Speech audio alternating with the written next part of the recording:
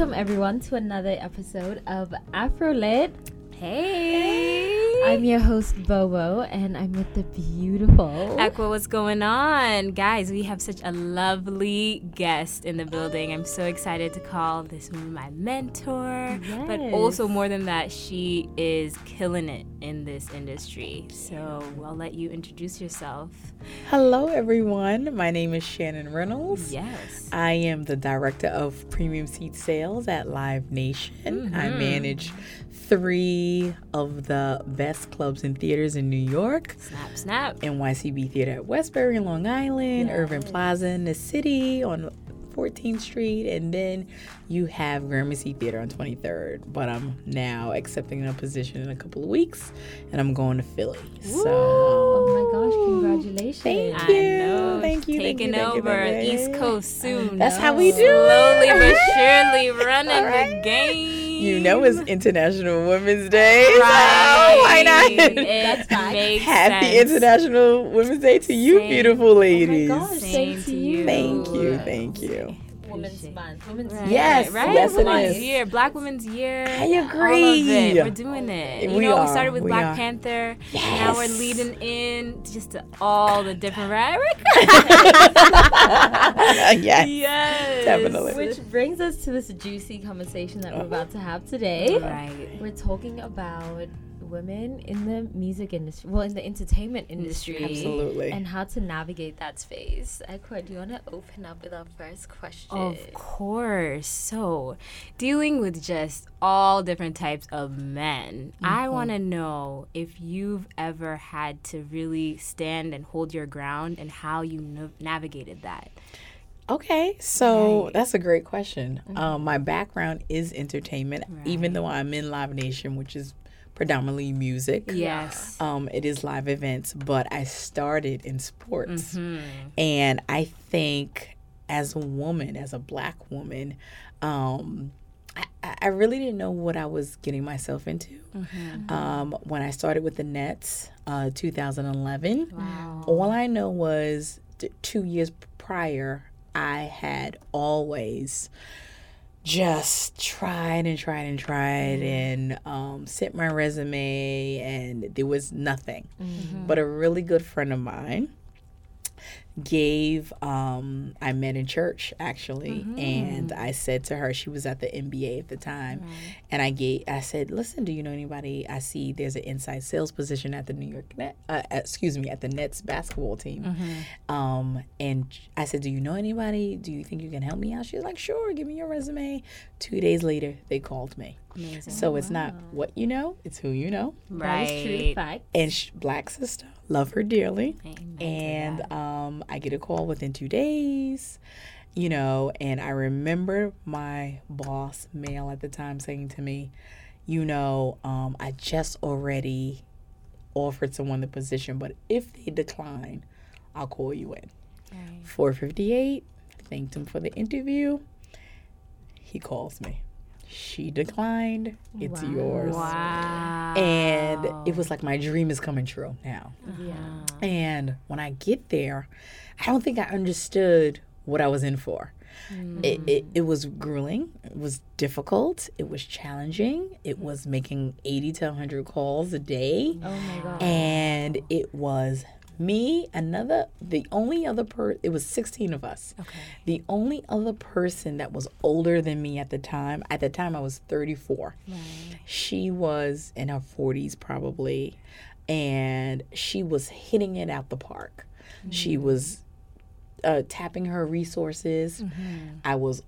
Everybody else was white. They were young. They knew the sport better than me. And I was the last one on the totem pole. And I remember going to my boss like, I'm calling, I'm trying. And he was like, you're doing what you're supposed to do. Keep going. Long story short, what I did was I sat down and I said, what do basketball men like? Clothes, jewelry, women. Let's be honest, right? I know. Let's call it. Clubs. So I would Right, call all the clubs. clubs in New York. I would call all the jewelry stores. and it just started taking off. Right. And long story short, in 8 months I excelled. But it was hard. It was a room of 16 men, a couple of women, Wow. and no window. And you had to, it was a crab in a barrel. You had to just scrape and crawl to the top. And yes, did I feel it was a little bit sexist? Yes, but I didn't know how to express it. Because it was like wanting something you want so bad. Yeah. And then you're like, let me sit down. Let me shut up. Right. Let me just focus on my numbers. Right. And slowly but surely, it started happening. Right. I was being called to lead teams to teach them how to sell.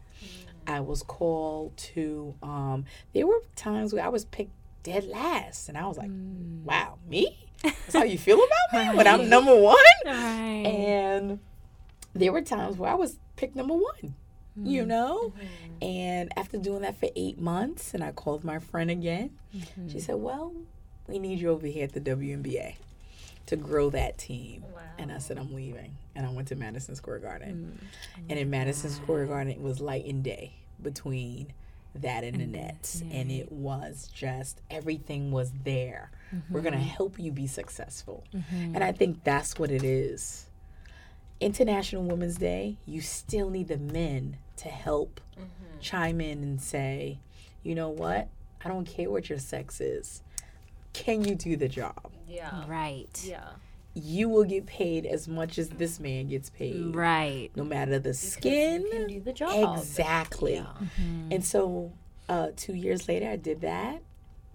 And I still felt, you know, you feel, you just look around and you're like, there's not a lot of us sitting at the tables. Of course. And I just was feeling like I should love this job. You know, it's in the heart of New York City. I'm born and raised in New York City. Right. And I don't. Harlem. You know, I don't see women. And then I gravitated to the single black female, and I would go in her office, and I didn't know her. She was in a completely different department. And my friend helped me and said, you know, you need to talk to her. And I said, can I talk to you for 30 minutes?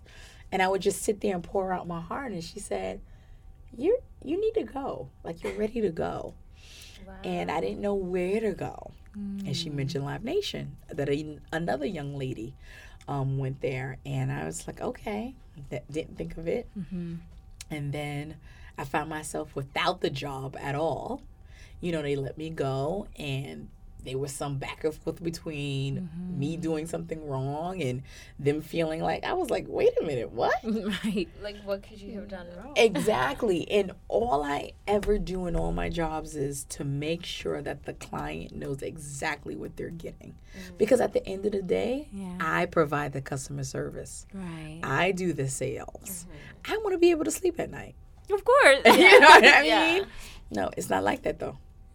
It's sometimes it's like, get the sale, deal with the consequences later. And I was just, you get tired of that. I'm older, I'm not younger. And so, out of a job for months, had a really good friend say to me, you know, at the times it was these 3 jobs. It was the Jets, it was ESPN, and it was Live Nation. And Live Nation was saying, higher position. Live Nation was saying, we want you, you know, and I just stayed at it. And here I am 4 years later. Wow. And now about to transition to another higher position, now under a woman. Before, and the time I spent with Live Nation, the first couple of years, it was under a man. And I never forget what he said to me, because my job is going through a diversity transition, really, where like today we celebrated International Women's Day. It was under the women's employee group. Last week it was Black employees, because it was Black History Month. Right. We have Asian, we have Pride. But a couple of years ago, I never forget what my boss said. He said, I didn't hire you because you were Black or a woman. I hired you to do the job.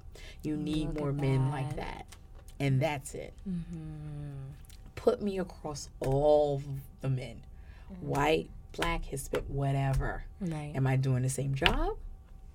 Do I have the same education? Mm-hmm. What is it?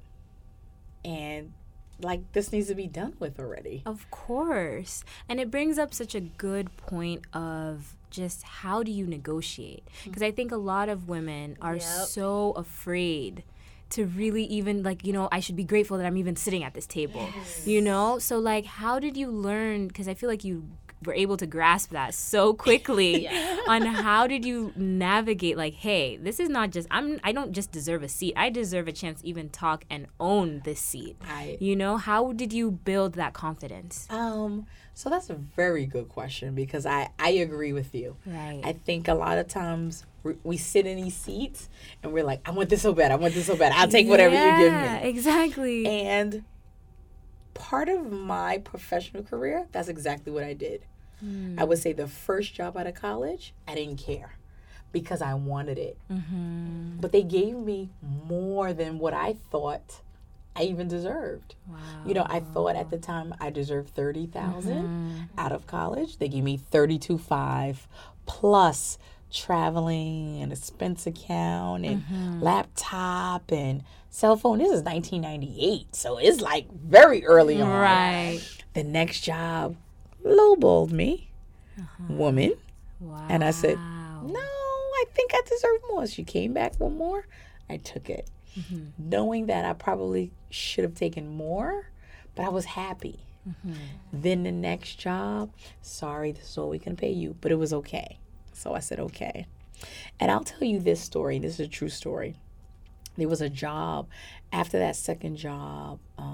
After the first job, I was laid off. And a job came to me. And she said at the time, oh, all we could do was pay you $47,000. And I was like, no, I want 50. I should be deserving more. And she was like, okay, sorry.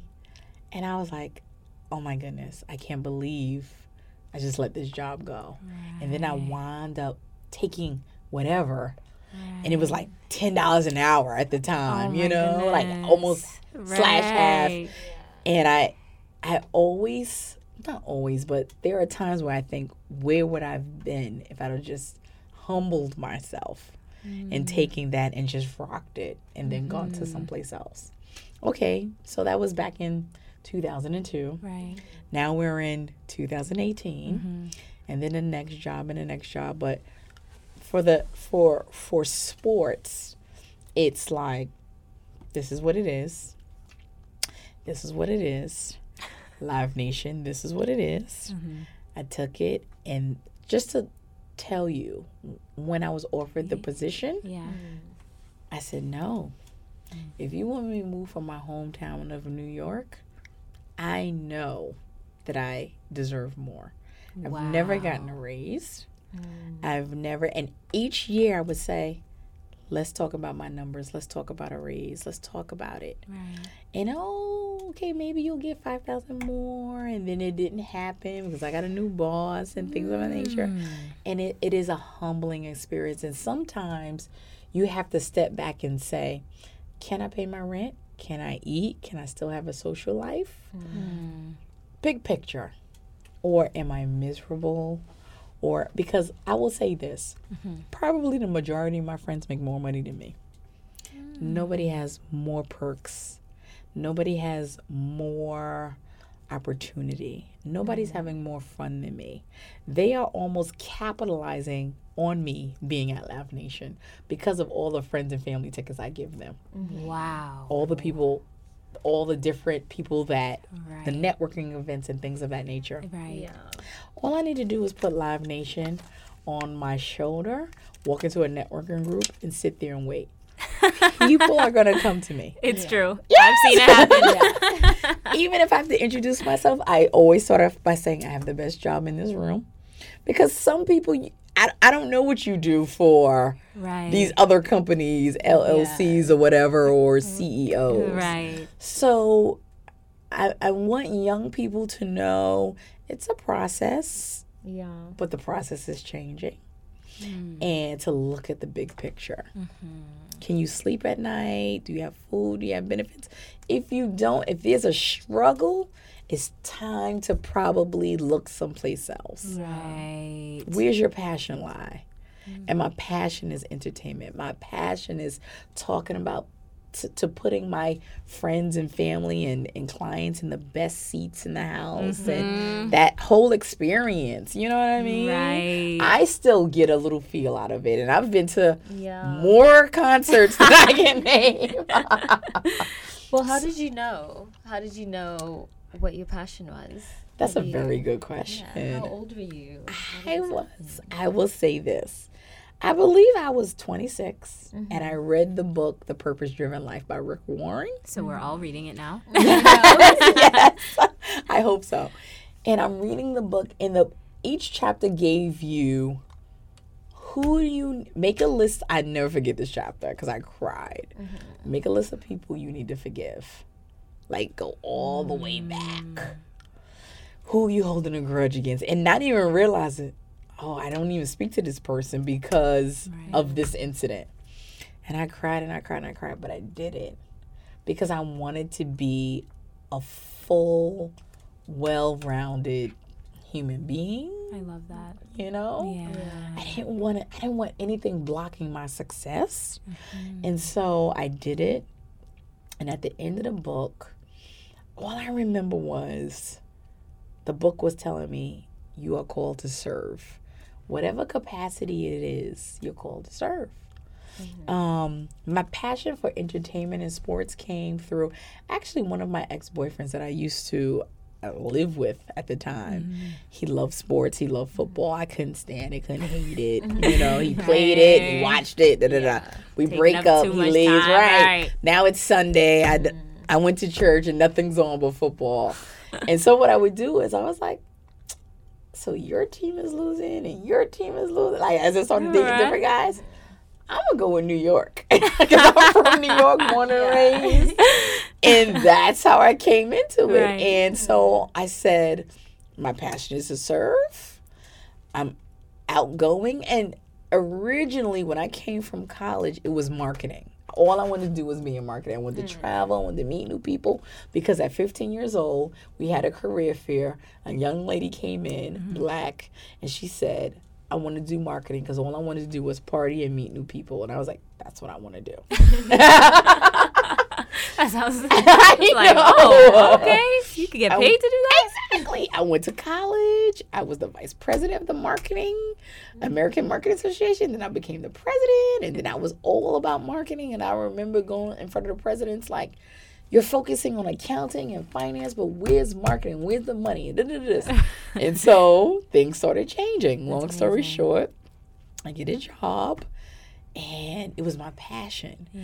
And then the second job I get is my passion. And then that second job, I start looking at the salespeople. Salespeople are coming in after me. They're leaving before me. They're making more money than me. And I said, wait, I could do that. And I'm doing the marketing. Right. So I could do marketing and sales. But I wanted to do it for a product that every day I got up and I had fun. I didn't want to watch paint dry. I didn't want to, you know what I mean? And so for me, it was sports. It was really New York sports. And as terrible as we can be at times, there's still, nobody has more swag than us. Right. People in other states come see us play it. They come see a New York team. Right, like the Yankees. Yes. Look at the hat. It's like The internationally Knicks. Known. Yes. You know what I mean? I think number one. Right. And then when the Nets came to Brooklyn, they blew up. And they blew up. Yeah. And so it's like, I want that. You know, the Garden, the world famous. Right. Nobody else can say that. Yeah. You know what I mean? And so I wanted to be a part of it, I think. Yeah. And my thing is, I think you need to take people with you. You need to show people what you went through. I'm born and bred in the projects, you know, and I would say, how can people from Iowa, Montana, and all these other places come and work for the Garden, and people in Harlem don't? Right. Or we're we're Right. serving food or cleaning up. Right. No, Yeah. I want to be a saleswoman. Exactly. You know what I mean? You have that tenacity, and so you go for it. Sorry. I know. No, I love your responses. Oh, I just had a question about Sure. sort of, okay, so right now, especially for young people and just millennials, there's this trend of entrepreneurialism, and it's, Yeah. you know, it's such a trend. It's being romanticized and glamorized, and Right. everyone wants to be an entrepreneur. I love that you are someone who works for such a cool company, and you take pride in that, and you know, like, this is what I do, and I'm Right. the shit at what I do, and I know what I bring to the table. exactly. Yeah. At any point, were you enticed by the idea of working for yourself, or have you always known that this is your strong point, you can contribute better in like this type of environment? Yeah. I love it. I love that question. So my mother, last month, she passed away of cancer. It's been 10 years. And before she passed away, and right after I got my first job out of college in marketing, and then I was laid off, I said, I'm going to go back to school, because at the time I started working for my church, and I started just doing, you know, admin things. But then I was so unfulfilled. So I said, I'm going to go get my MBA.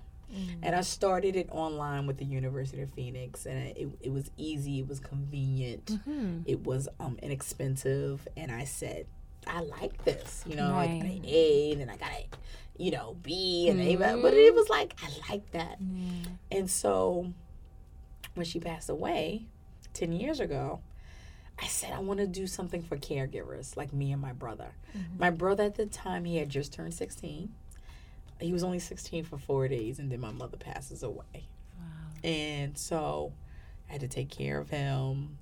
I was laid off.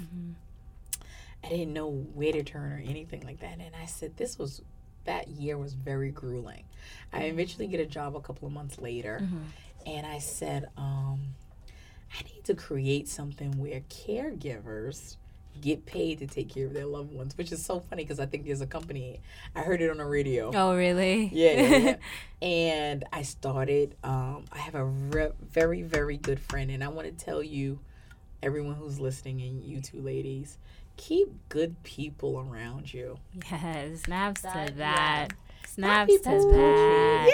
yeah, not people who are competing with you, but people who push you to be a better person, and they invest in you, and they help you, and they don't want nothing in return. That's I think that's key. That is the key. You know, Yeah. and so No long story short, I had a very good friend. We're still good friends to this day, and he now lives with his family in Houston, Texas, and he also has a place in New York, so he comes back and forth, and we speak very often. From relationships to work to whatever. He's my mentor. Right. And so I said, I want to do this. I want to do something for caregivers. So he was like, okay. He gave me $800, him and his wife. They planted the seed. He, like, put it in the LLC, and he built it, and he put me on. I was like, I need a website. He was like, oh, call this person. I paid that person. And then I said, I need graphics. I need business cards.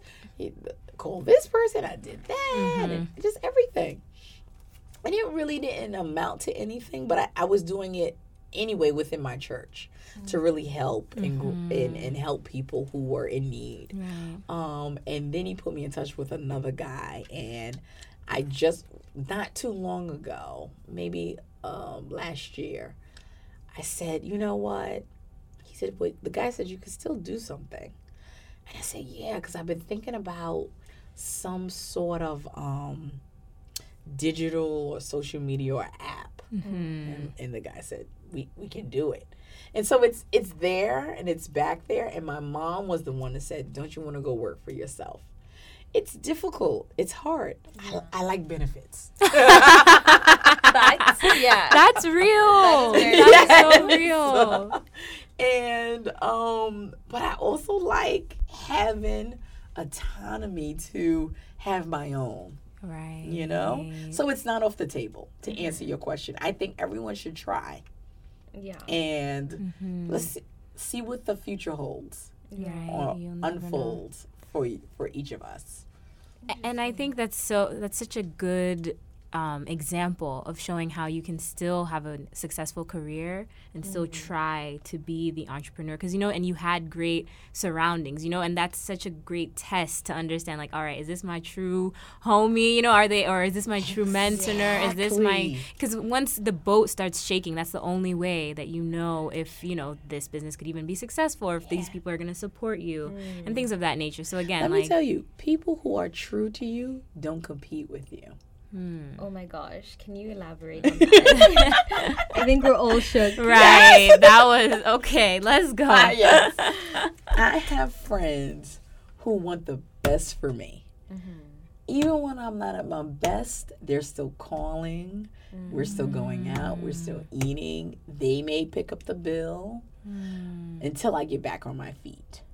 Then I have other friends that we're sitting across the table, and you're telling me about your life and what's going on with you when I'm down in the dumps, or I don't even care for this person. But yet you still bring them up in my presence. Yeah. Instead of our relationship or what's going on with you or what's going on with me. Yeah.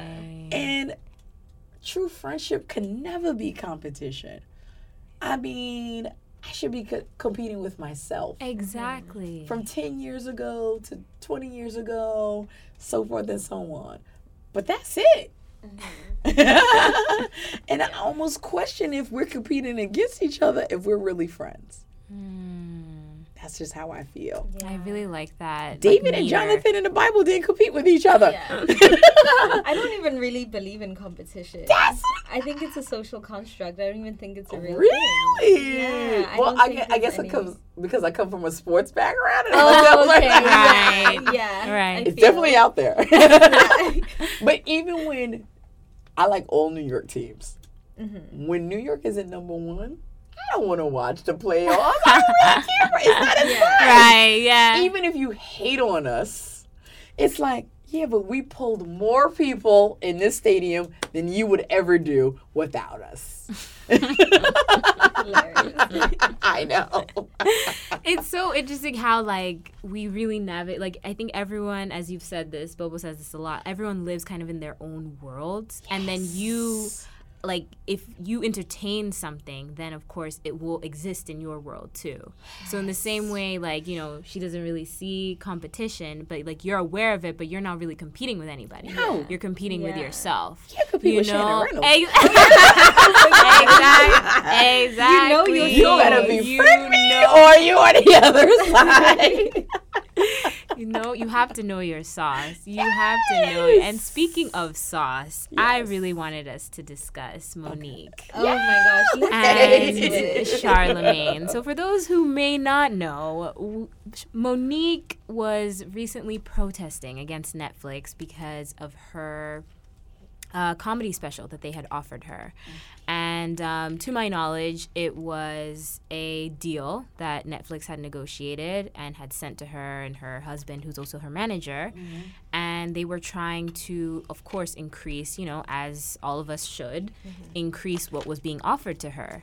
Now, according to Monique, they weren't open to negotiation. And when she tried to use other examples of where people were getting, exponentially more, they completely shut her down and rescinded on the negotiation. Now, she took it upon herself to go on social media and have the boycott Netflix